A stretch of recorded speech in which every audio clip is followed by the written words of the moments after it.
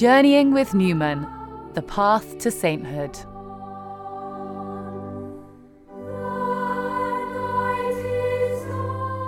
Newman on education.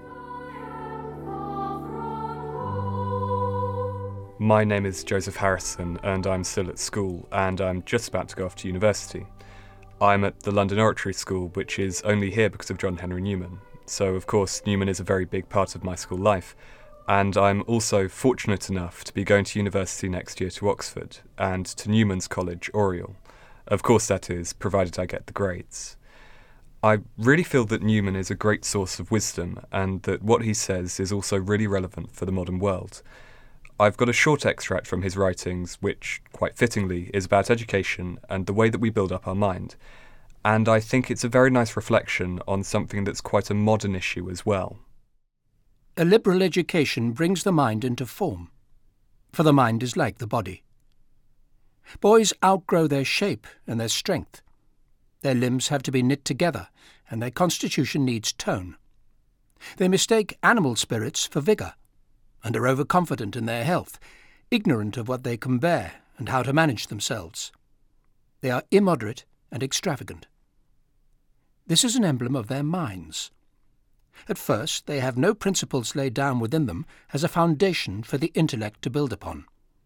They have no discriminating convictions and no grasp of consequences.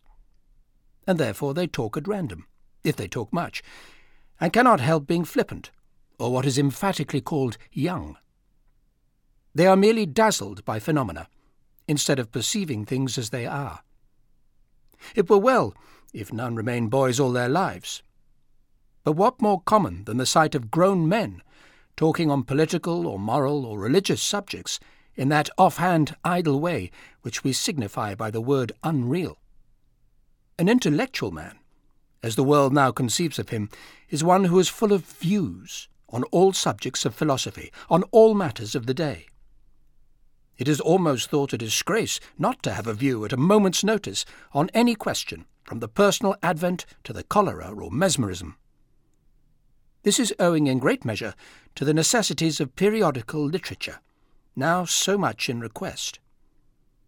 Every quarter of a year, every month, every day, there must be a supply for the gratification of the public of new and luminous theories on the subjects of religion, foreign politics, home politics, civil economy, finance, trade, agriculture, emigration, and the colonies. Slavery, the goldfields, German philosophy, the French Empire, Wellington, Peel, Ireland must all be practised on, day after day, by what are called original thinkers. That they simply do not know what they are talking about is the spontaneous silent remark of any man of sense who hears them. One of the big things that jumps out at me when I read this is how Newman describes people talking in an offhand, idle way about things they really don't know.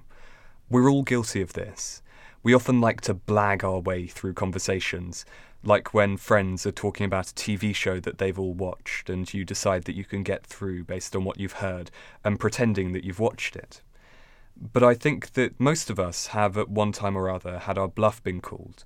Someone asks you a direct question about what you said you'd watched, and you're left umming and erring. It's obvious you really don't know what you're talking about. It's embarrassing. We were happily soaring through the air in cloud cuckoo land, and suddenly we fall to the ground, battered and bruised.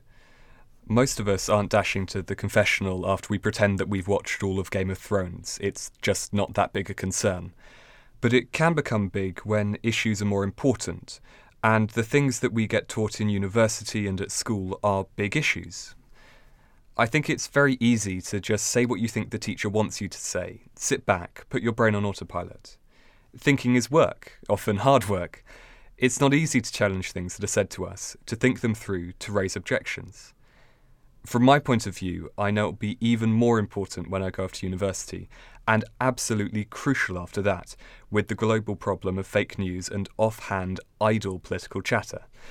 I shan't mention Brexit, that's something that Newman was spared from having to think about. There's a second point which really leaps out at me from this piece, which is his talk about a healthy mind being a lot like a healthy body. We have to actively care for and develop both. We have a sort of cult of appearance nowadays. Most people I know aspire to the perfect body, whatever that is. Everyone seems to be going on diets. My Lenten fasting looks silly in comparison to the hoops that many people try to jump through daily to just look a bit more attractive. A load of my friends get up really early in the morning to go to gym before school. Good for them. I actually need to exercise a bit more myself. But we do need to be careful that we don't lose track of why we do these things. A healthy body is a good thing, but if we don't have a healthy mind, then a lot of things go wrong. And we need to make sure that we exercise our minds like we exercise our bodies. As Newman says, in the same way that our limbs have to be knit together, so too do we need to try to develop our grey cells. I'll certainly think about this as I go off to university. We need a balance and perspective.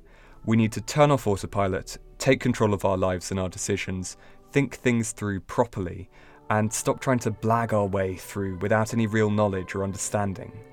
And I feel that that's really what Newman is getting at in this piece.